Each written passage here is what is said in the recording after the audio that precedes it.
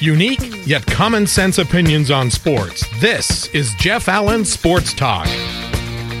Coming up on this week's show, we will reflect and honor many of the Hall of Fame baseball players who have passed away over the course of the last year. Obviously, notably, Hank Aaron passing away last week. Two of my stable of sports guys, Jay Cresswell, Joe Finger, will be here.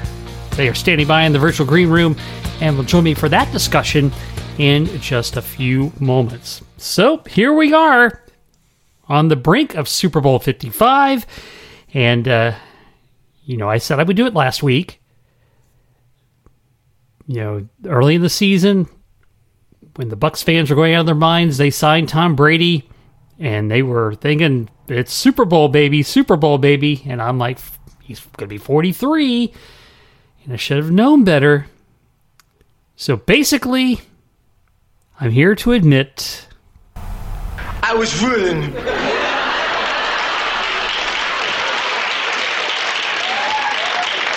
It's kind of stuck in my throat there, stuck in my throat. Ralph, look. I was ruined. Yes, Henry Winkler's the great Arthur Fonzarelli could not admit he was wrong. So I'm kind of admitting it without admitting it, so to speak. Anyway, so the Bucs and the Chiefs. Bucs will have quote-unquote home field advantage. At least they're playing on their home field. About 22,000 fans there or so. But should be an interesting battle as Tom Brady plays in his 10th Super Bowl. 10. That's incredible. And Patrick Mahomes hoping to make it back-to-back. And we will delve more into that big game next week.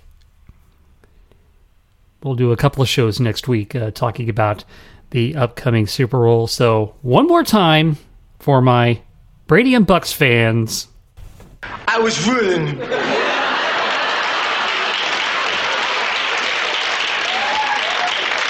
It's kind of stuck in my throat there, stuck in my throat. Ralph, look. I was ruined.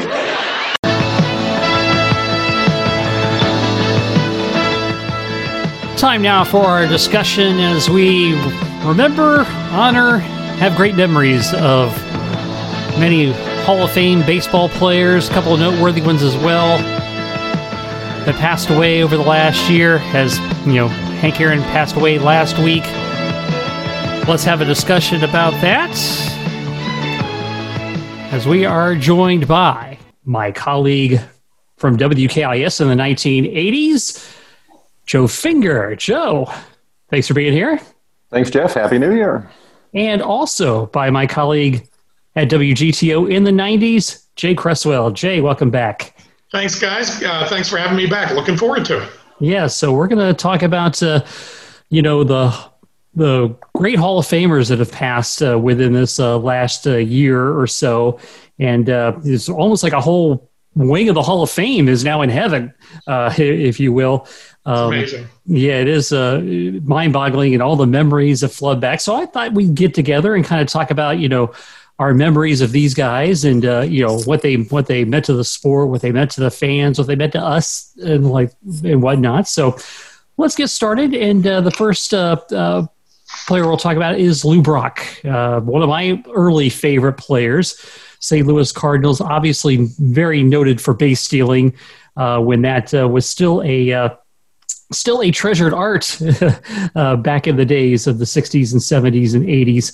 And Lou Brock, certainly one of the great Cardinals. And, of course, the one thing I always remember from Lou Brock is the Brock umbrella. I don't know if you remember that little umbrella that he invented that sits on top of your head.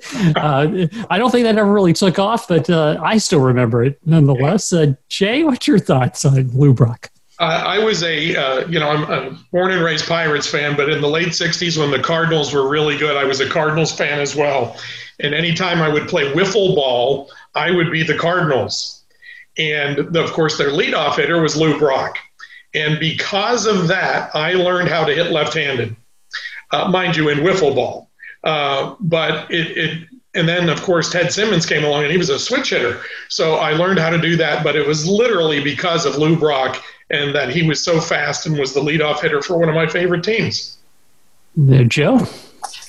Yeah, of course, I was an American League guy, but if I had to pick a National League team that I remember pretty well, it would be those Cardinal teams from the late 60s, maybe early 70s. And Brock, to me, was just Mr. Smooth, Sweet Lou.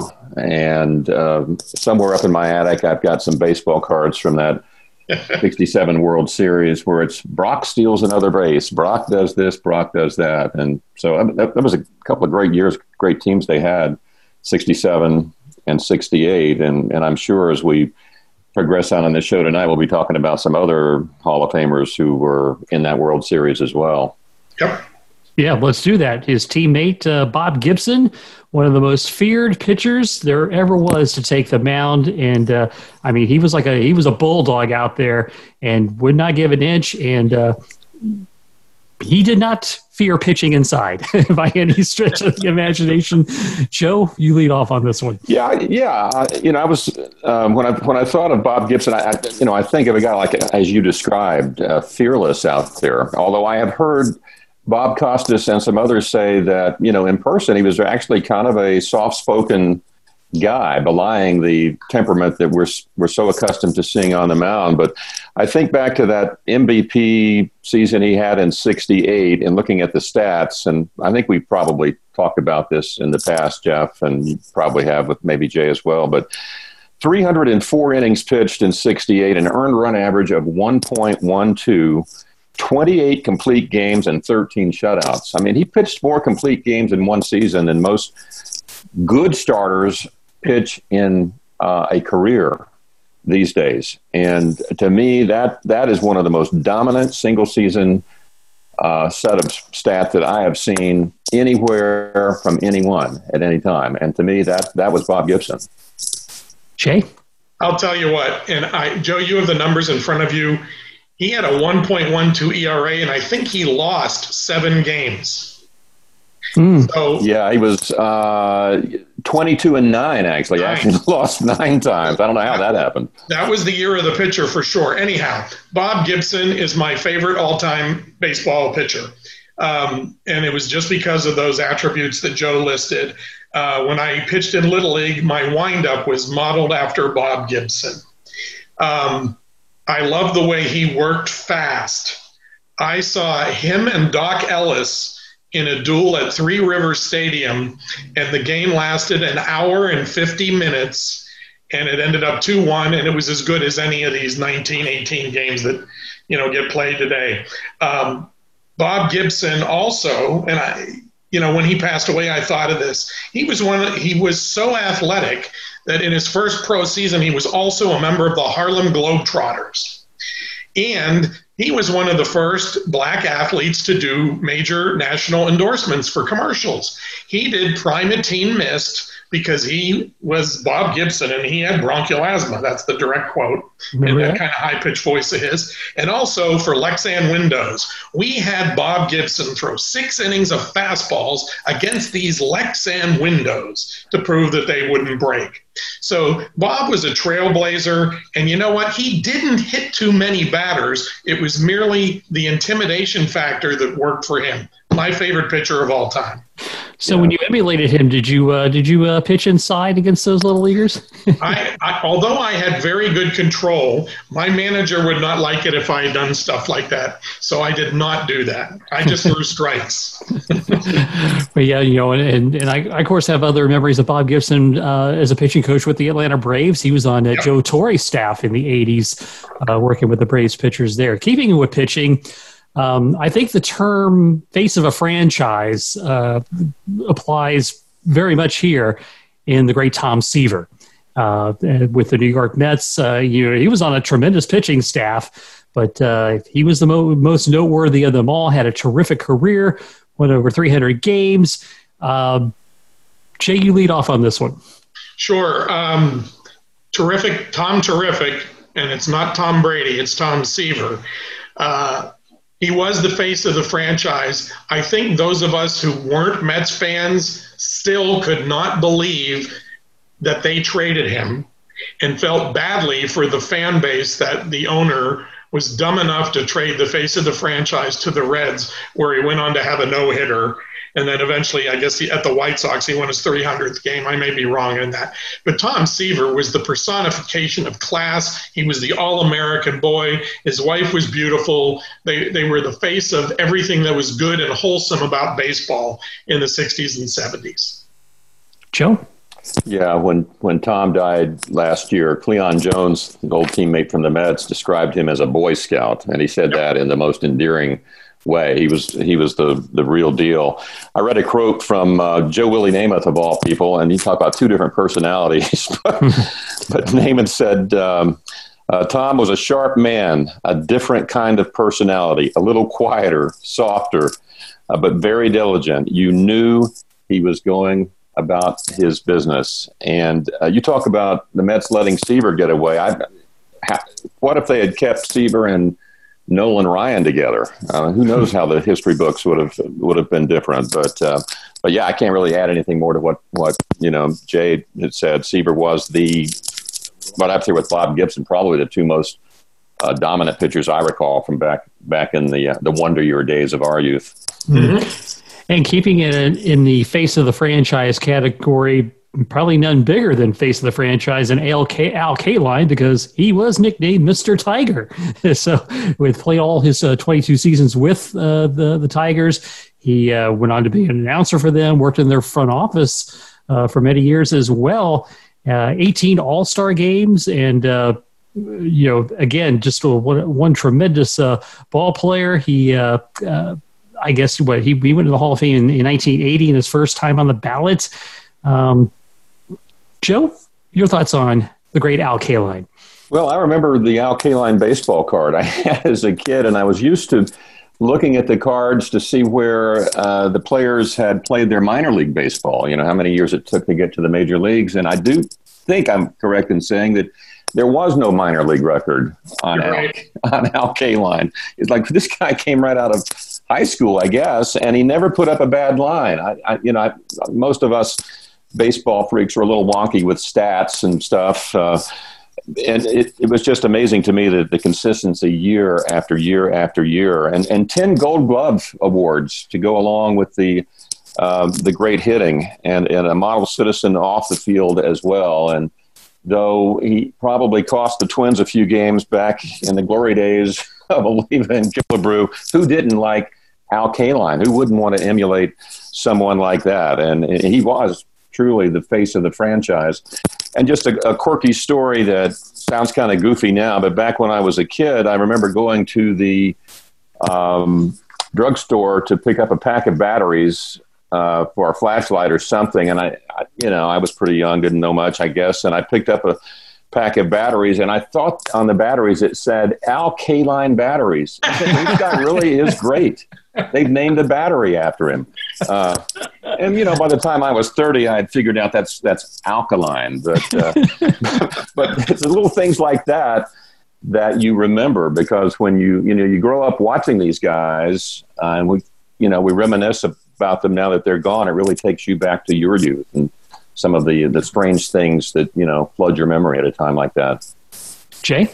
Being a National League guy in those days, I didn't see Al Kaline a lot other than, say, the 68 World Series or the occasion where they were on the Saturday afternoon game of the week with Kurt Gowdy and Tony Kubek. But I will tell you this, as my dad explained to me, of course, he's the one who got me into baseball. My hero growing up was Roberto Clemente.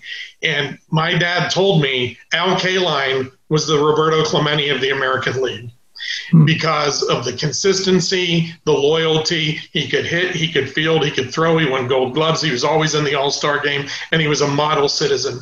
So when Al passed, I dug out the few baseball cards I still have, and I found my 72 Al Kaline card, and I still have it, and I still cherish it.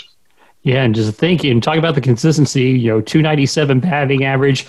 He retired just after getting 3,000 hits. Yeah, he was one home run shy of 400 and had over 1,500 RBIs. That's amazing. That's definitely a well-built career for sure. Yeah, I was going to say that was a great analogy. Kaline being the Roberto Clemente of the American League. That certainly seems to fit. Yeah, no question. Next play, we're going to talk about not in the Hall of Fame, but he might be considered maybe the best player of his generation, not in there right now. And that would be one Dick Allen, who played for the Philadelphia Phillies for many years, and had some good power, good pop. Joe, what's your thoughts on Dick Allen? Well, I was looking over the list of some of the well-known players who had passed away in the past year, and you're right, Dick Allen it's not in the Hall of Fame, although I think he came close. There was I forget what they called the committee. I guess it was something, I don't think it was the Veterans Committee, but they at the time called it like the Golden Age Committee. Yeah. Yes. Yeah, and I think they're going to vote again this year for induction for 2022.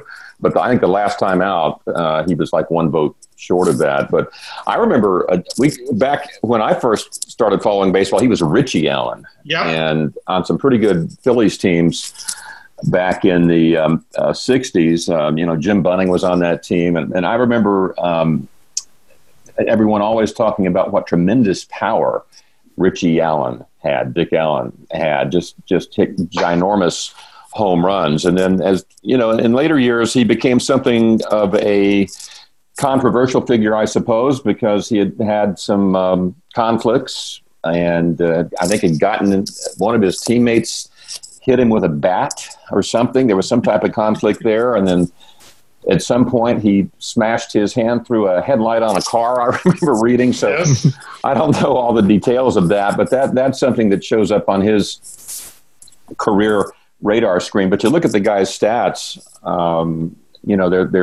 they seem pretty Hall of Fame worthy. And I suspect his behavior, the stuff that kind of got him some bad press back in the day, I'm not sure that would have played out quite that way today.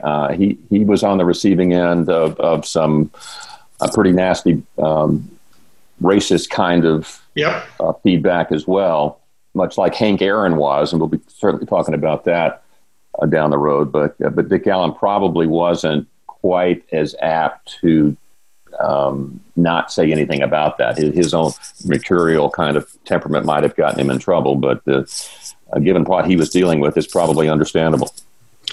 Jay? Yeah, I too remember Richie Allen for the Phillies and that huge bat he swung.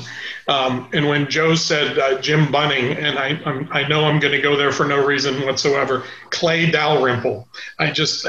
He was the catcher, okay? But Richie Allen, Dick Allen, and Joe nailed it. He was outspoken at a time when that was not a safe thing to be, especially for a man of color. And then he changed his name to Dick Allen, and of course everyone said he was, he was a troublemaker because he insisted that we call him by his chosen name. And I guess then he went, to the White Sox and other places. But I think he will make it. I just think he was, like Joe said, a vote short before. And I just think that people are realizing he was just ahead of his time for being outspoken. And the current voters, although old, will give him his due. All right, so let's go to a player that I can't say I saw play because he retired when I was 3 years old. Whitey Ford of the great Yankees teams, the chairman of the board, 10-time All-Star, and also well chronicled as traveling in the circle with Mickey Mantle and Billy Martin and getting into plenty of mischief amongst that trio.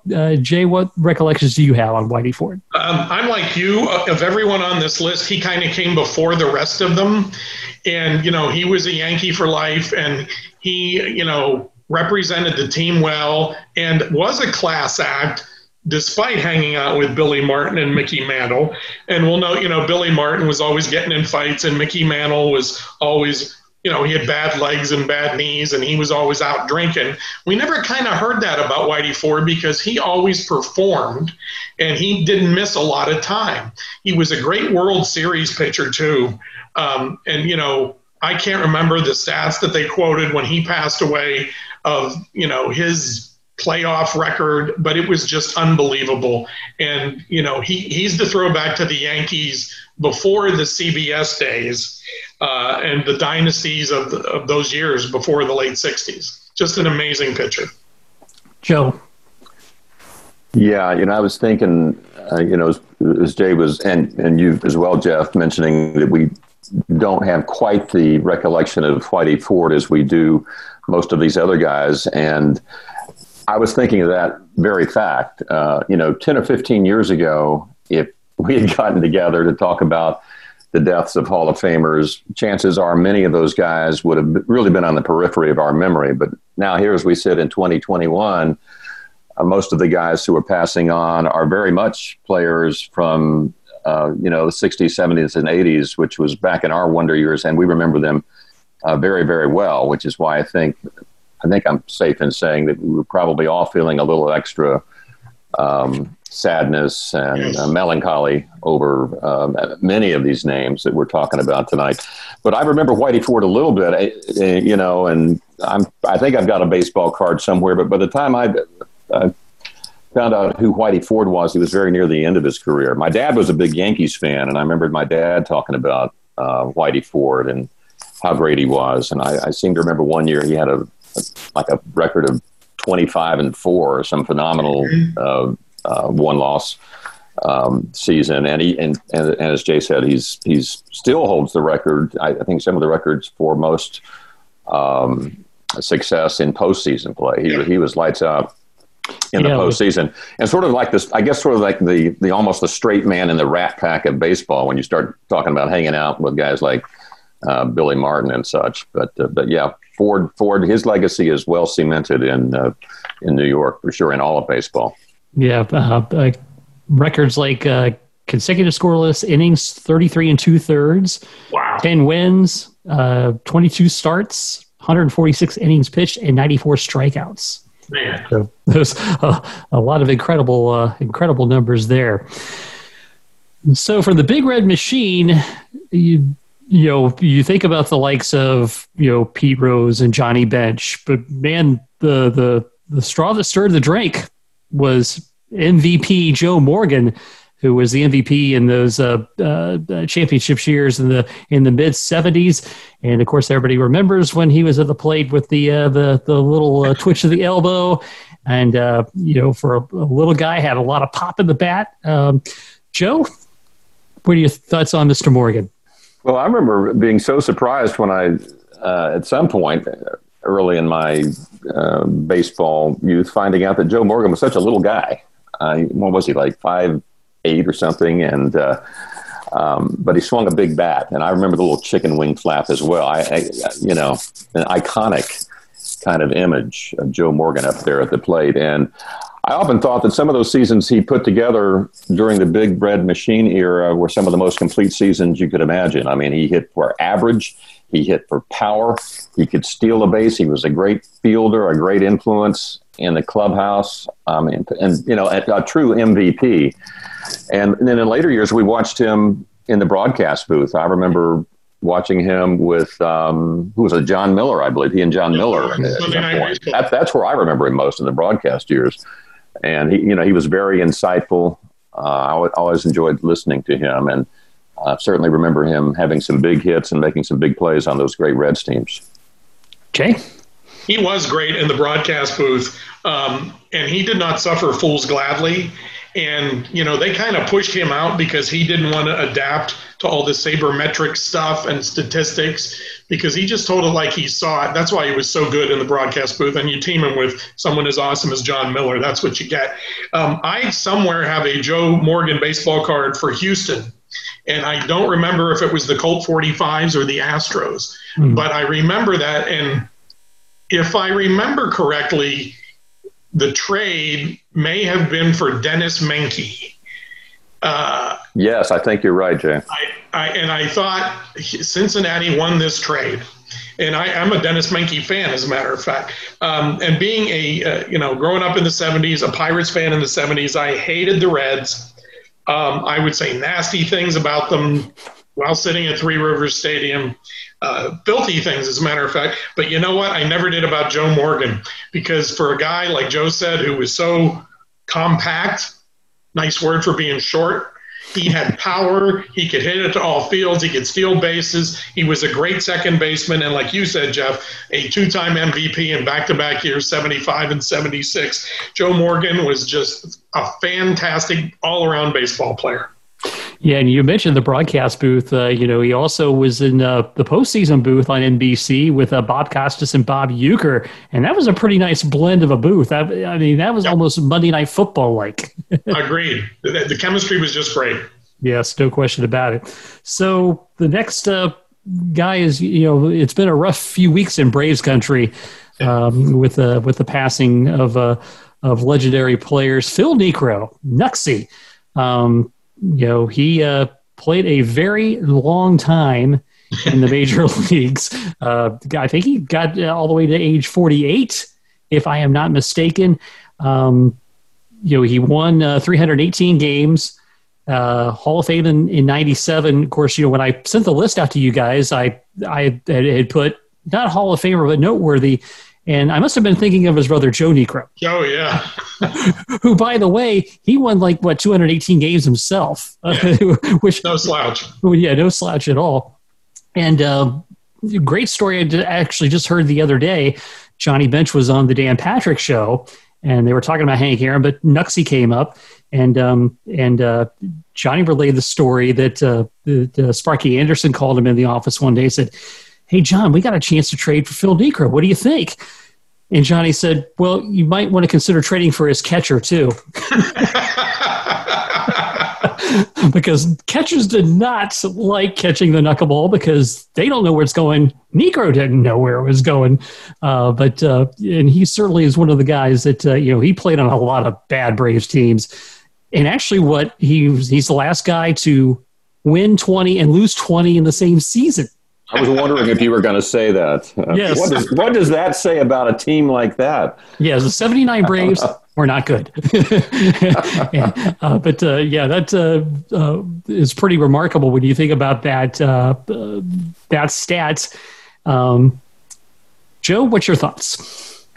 Well, you start talking about the Braves, and I know that's right in your wheelhouse, Jeff. But Niekro, you're right, was pitched until 48, almost 49 years old, and so he goes way back. And I remember back in the day, growing up here in Orlando, the nearest major league team was the Atlanta Braves. And so we used to listen to the radio broadcast. And that's one of my first exposures to baseball, was listening to some of those early Braves teams and occasionally watching them on TV. And I was fascinated with the knuckleball. My dad would take a baseball, and my dad could throw a knuckleball. And he used to say, well, this is probably how Niekro is holding the ball. And I was just fascinated by that. And of course, I think Wilbur Wood and Hoyt Wilhelm were, knuckleballers, but Niekro was Knucksy was the guy that we remembered so well, and just a class act. And he pitched on a lot of rather, probably pretty mediocre teams, but put some great stats together and pitched a tremendous number of innings. And I just have very fond memories of that whole generation of Brave teams, and growing up listening to Ernie Johnson Sr. and others call some of those games. Jay? I wanted to add that if the Reds had traded for his catcher, I don't think they would have room for Biff Pocoroba. One of the all-time great names right there. Yes. Dalrymple and Pocoroba. What is it with the catchers, right? I don't know. Yeah, Biff is a great catcher's name, right? Yes, absolutely. Phil Niekro, man.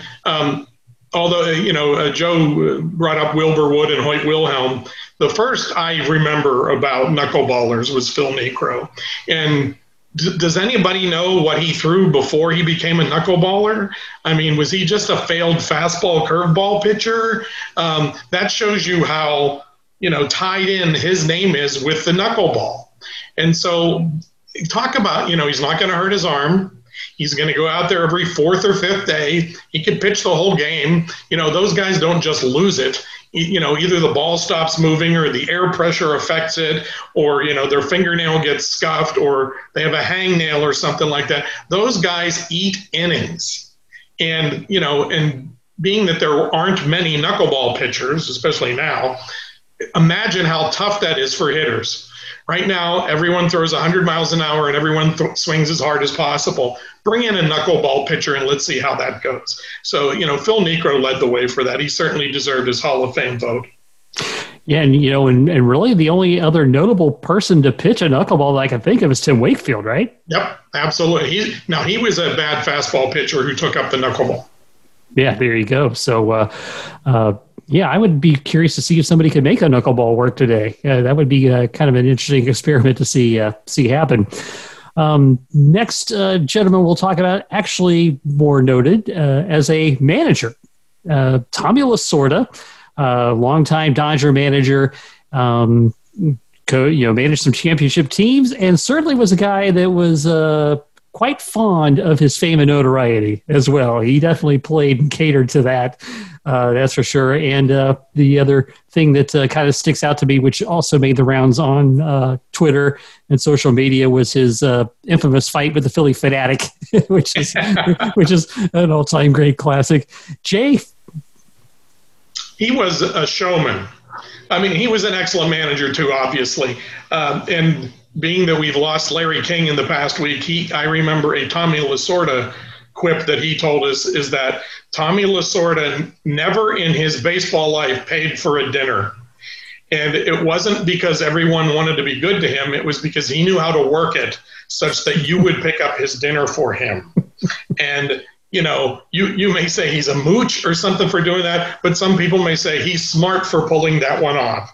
And we know Tommy liked to eat, and he liked his pasta with clam sauce and everything else. But, he's the Dodgers. Okay, we know Sandy Koufax is the Dodgers too. Two totally different personalities. But Tommy was in the organization forever. Walter Alston finally retired, and Tommy got his chance, and he took him to the World Championship, and he made a bazillion friends along the way. Sorry to lose him, but he certainly deserved his place in Cooperstown. Joe? Yeah, it doesn't surprise me that Lasorda never paid for dinner. I assumed he never missed dinner. But I suspect he's one of those guys, the players loved him and he loved his players. He used to tick me off sometimes, when the way he acted. I'm thinking, this guy's kind of a jerk, but I kind of over the years figured, well, this is just who he is, and you have to respect what he accomplished. For sure. I just remember watching some clip of a game. It might be on YouTube, or I don't know where I saw it, where it was a game where the Dodgers disintegrated in the ninth inning and blew a 6-run lead in the ninth inning to somebody, and you could just see Lasorda getting ready to go into outer space. It was like 10, 9, 8, 7. He was just going to explode. But he's one of those colorful characters. Every sport has them, and he will be fondly remembered, I'm sure, not only by Dodger fans, but by just about everybody who ever had the opportunity to see him in a game. Yeah, one of the stars of his Dodger teams just passing away recently, Don Sutton. I love Don Sutton more as the Braves announcer than I do the Dodger player, but he certainly was a guy who, kind of went somewhat unheralded during his time, but was certainly, he went over 300 games. I think he finished up with the Brewers, if I'm not mistaken, yes, towards the end of his career. But a guy that also, a couple things that kind of stand out to me, because I remember seeing, he kind of got the celebrity treatment a little bit because, he was nice looking guy, was able to kind of parlay that. He was like a panelist on Match Game. Yeah. One time. And then he actually told Pete Van Wieren when he was being interviewed on a pregame show, he told Pete, "I'm going to work with you someday," which turned out to be quite true. Don Sutton, give me your thoughts on Mr. Sutton, Joe. Yeah, I remember Sutton when he came up as a young guy. I think he started very early in his career, and I think when he was starting, some of the great Dodger, teams of the 60s, that had faded. And then the great teams that Lasorda would have later weren't quite here yet. Yep. And so he was pitching at a time when the Dodgers weren't that great. And I read a stat today that said he holds the record for pitching the most 9-inning shutouts without getting a decision. So that tells me he was on some weak hitting teams, and perhaps he would have had a much better line of stats somewhere else. But he kind of snuck up on you after all those years. Like, wow, this guy has put some great numbers together. And I was impressed by the fact that he was apparently very highly regarded by those in the game. And he was married to the same woman for 50 years or something, I think I read today. I'm always interested to, read up on that kind of stuff. So he leaves a very impressive legacy, and certainly another great loss for baseball. Jay? Yeah, I think he was pitching for the Dodgers before the Garvey, Say, Lopes guys came in the mid-'70s there and won a couple of division NL West titles. But he was an innings eater. He wasn't flamboyant. He was steady. And, Jeff brought it up, and I was trying to think, man, did he have a great voice for announcing. He was just so good in the Braves booth. I mean, all of those guys were, but his voice stood out more amongst any of the rest of them. And the other thing, he had great hair. He had a perm like you wouldn't believe, and he didn't care when it went gray either. So, Don Sutton, you could tell he was confident, but he wasn't cocky, and he was successful at everything he did. He was just a great pitcher.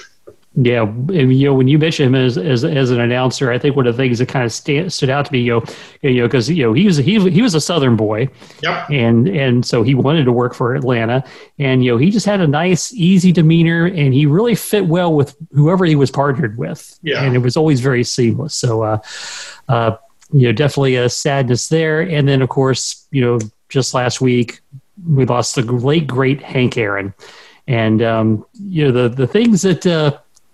Two things that really jump out at me regarding Hank Aaron.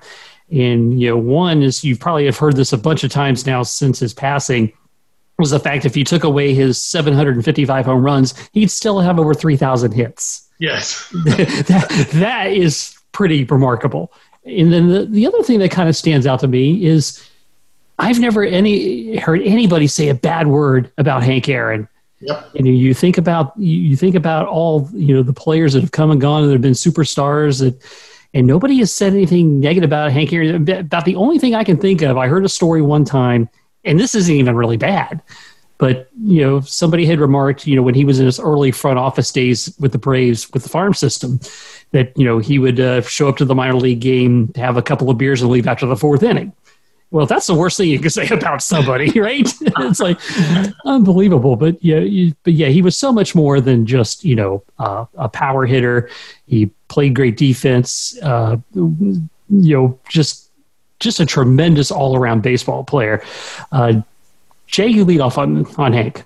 Sure. And one of the other things that many people who did not know have learned over the past week is what he put up with when he was coming up in baseball and playing in the South. I mean, face it, he was less than 10 years after Jackie Robinson, and he was still putting up with that stuff. And frankly, he was like Jackie Robinson in that he never lashed out or responded to it in a negative way. And to hold that in and to maintain class and dignity and then to perform the way he did, that's why he, simply one of the greatest of all time. And I think all three of us probably remember exactly where we were when he hit number 715. And my dad stayed home from work that night just to watch the baseball game, and in those days, we thought the three best players in the NL were Clemente, Mays, and Aaron. And you could see all three of them in the All-Star game every year. And just to know that Hammerin' Hank hit 755 and went on to a front office career and was such a class act just makes you feel good inside and happy that we had the chance to see him. Joe? Yeah, I tell you what, we could have spent an entire program and then some talking about Hank Aaron and the related storylines. I've read a lot of articles this week about Henry Aaron, and have learned a few things. Now, Jay alluded to it, and that is the racism and white supremacy that he put up with for years. He grew up with it in the South, having been born in the deep south in Alabama, and he did keep a lot of it in. He didn't draw attention to it, and I had no idea on April 8th, 1974, when he hit number 715, that the first thing that he probably thought to himself was, "My God, I'm glad this is finally over." Yeah. For us, it was a very joyous occasion, and for me, it was three things I remember. Where was I when JFK was shot in Dallas? Where was I when Neil Armstrong stepped on the moon? And where was I when Hank Aaron hit 715? And that night, we all remember it well. NBC had the national broadcast that night. I think it was Kurt Gowdy had the call for NBC, although Vin Scully's call probably is the more famous at this point. But I had my little tape recorder with a little external mic, and I sat it up right in front of the old Zenith television, just hoping he might hit that home run. And I had tape rolling, and sure enough, he hit the home run. And I still have that cassette somewhere up in the attic. I'm surprised it hasn't fully disintegrated by now. What was that? 47 years ago. Yeah. But that, that was a very happy moment, but that's my experience. That was my experience of that moment, as I'm sure it was for millions of baseball fans. But for Henry Aaron, it was a much different story in a lot of ways. And there was a great article that Sports Illustrated had this past week. The writer was Stephanie Apstein. The headline was, "Hank Aaron never forgot how America treated him, and we should not either." Great article. And if you don't mind, I want to just share a quick outtake from that. It was a beautifully written article. And she sums it up by saying that some baseball fans, some Americans, might be tempted to see all of this as the distant past, to view Aaron's story as a Disney movie about triumphing over oppression. Aaron never saw it that way. He kept all of the hate mail. In a 2014 interview, he said he kept it to remind myself that we are not that far removed from when I was chasing the record. If you think that, you are fooling yourself. A lot of things have happened in this country, but we have a long way to go. There's not a whole lot that has changed. And he got more hate mail for that, from what I read. He said, "We have moved in the right direction, and there have been improvements, but we still have a long ways to go in this country. The bigger difference is that back then, back in his day," he said, "they had hoods. Now they have neckties and starched shirts." And I thought to myself, he's probably right. 3 weeks ago, it wasn't starched shirts. It was shirts that said, "Stop the steal," with white supremacists rampaging through the halls of Congress. So crazy thought. It was almost like Henry Aaron must have finally seen enough. Yeah. He must have finally seen enough. So, and the article sums it up by saying Henry Aaron triumphed amid, not over, oppression. When you think of him, yes, think of the triumph, think of the happy moments, but think of that oppression that he dealt with too. That's the legacy that's how we could honor his legacy, is to remember that. Don't forget that, and don't be afraid to speak up about that. Aaron said he would have been the first one out there marching in the front lines last summer after the George Floyd situation in Minneapolis, had he been able to. But he never forgot it. And I think his lasting legacy would be that for his fans, maybe they shouldn't either. Yeah, and I'm off my soapbox now. But very well said. That really hit home. And I learned a few things this week that I had never read before. Yeah, and it was remarkable, the death threats that they had for that. There were snipers at the stadium that night. I'm sorry. Yeah, Jeff, and you don't mind me interrupting just a second. You remember the kind of, again, another iconic moment as Aaron crossed home plate that night at Fulton County Stadium. His mother was one of the first to greet him, and she embraced him. And Vin Scully remarked on that, but then his mother said sometime later, maybe a few years later, that she smothered him with a hug, not from delight, but to shield him from the fear of snipers. Mm-hmm. Can you imagine that? Yeah, and of course, the two yahoos that ran on the field, interrupting his moment, And it was a wonder they didn't get shot. It's, just unbelievable that when you think of that moment, that all that he went through at that time. Now, interestingly enough, 7-14, he hit that in Cincinnati off of Jack Billingham. And going back to the Johnny Bench story, Johnny says Jack said he still called the wrong pitch. Yeah, of course. and Johnny said, well, no, you threw the wrong pitch, but I'm going to shake his hand when he comes to home plate. And when you think about that, Aaron wasn't supposed to play.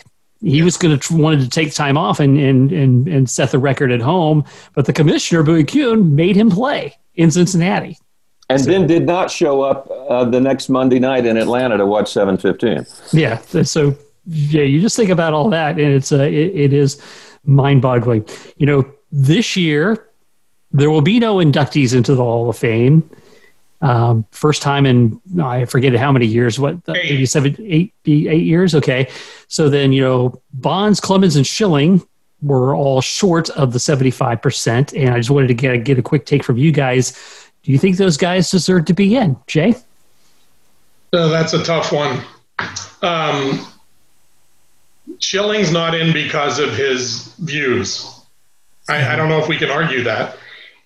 He's not a shoo-in were it not for that. He's borderline to me. Mm-hmm. Yes, he was great in the postseason. Bonds was worthy of the Hall of Fame before he cheated, so maybe he should get in. Notice I'm not giving you a direct answer.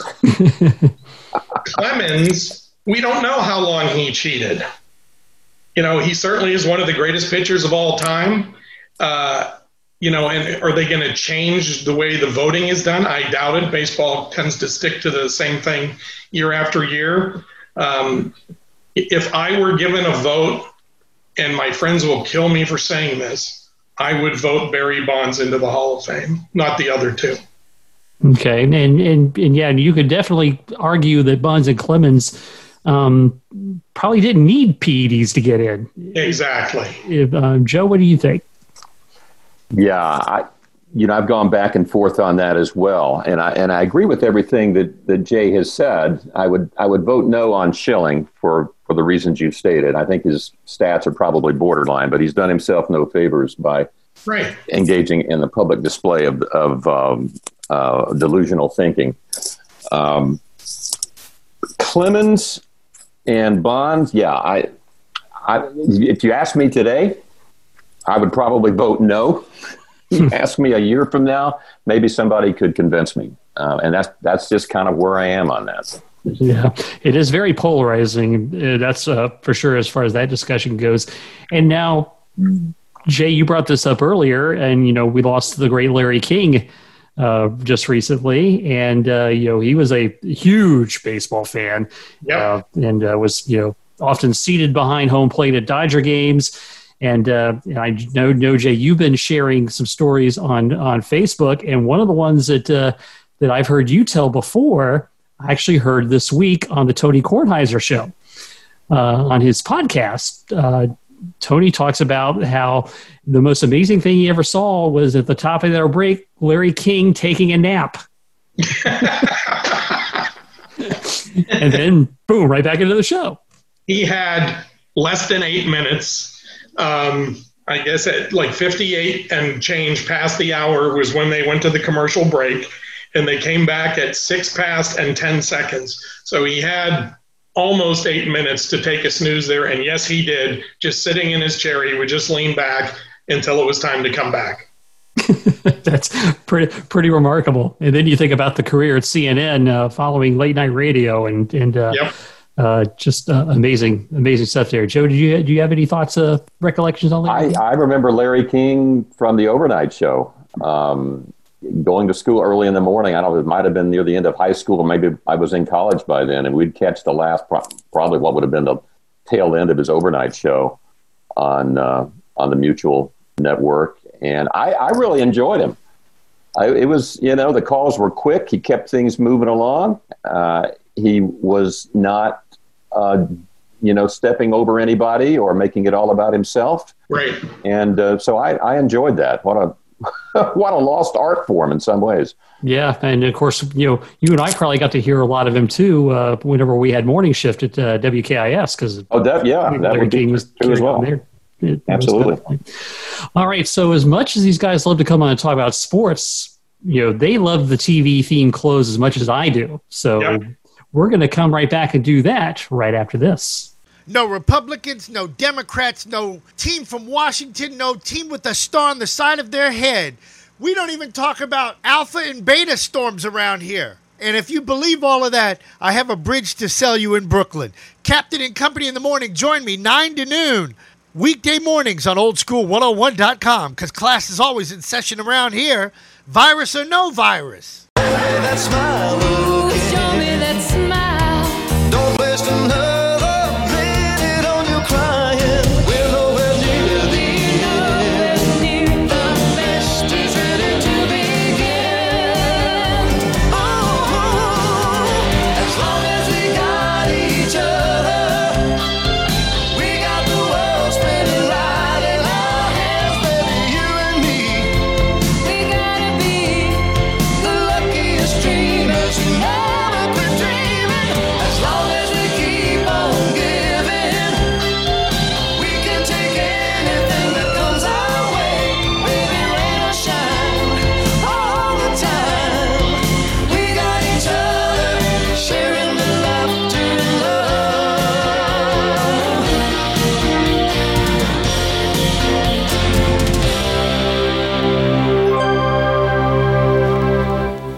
And that is the theme from Growing Pains. That was Jay Cresswell's choice.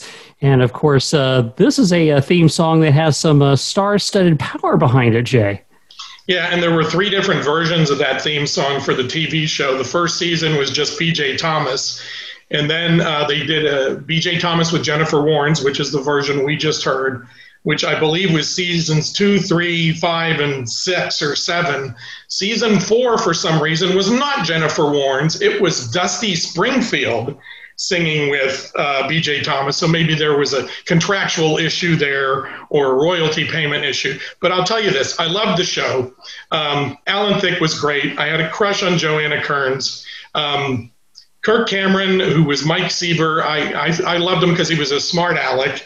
And, then we know Tracy Gold was on there and Jeremy, I can't remember Jeremy's last Jeremy Miller. Oh, yeah, thank you. And then they adopted homeless child Leo DiCaprio for the last season of the show. I just thought it was a really well-written sitcom. But I will tell you this, as the formula that sitcoms do, they open with a scene, there's a punchline, and then the theme song starts immediately. And the B.J. Thomas, Show Me That Smile Again, with that, it was very up, it was very peppy, it was lots of piano and everything. It just made you feel good. That theme song made you feel good, and it set the tone for the rest of the show. I still love it to this day. Yeah, that ran for 7 seasons on ABC, 1985, 1992. Joe, were you a fan of Growing Pains? I must confess I was not because I didn't like it. I'm just not that familiar with it, but you have created some interest at this point. I'm sure it's available somewhere. And, really good sitcoms are hard to come by. For every good one out there, historically, there's probably 20 or 30 that are just total nonsense garbage. Those are awful. Yeah, absolutely. So I'll have to check that out. Yeah, and to think of, when you think about that, Kirk Cameron peaked early. Leonardo DiCaprio peaked later and much bigger. Yes. All right, next up is Joe's selection.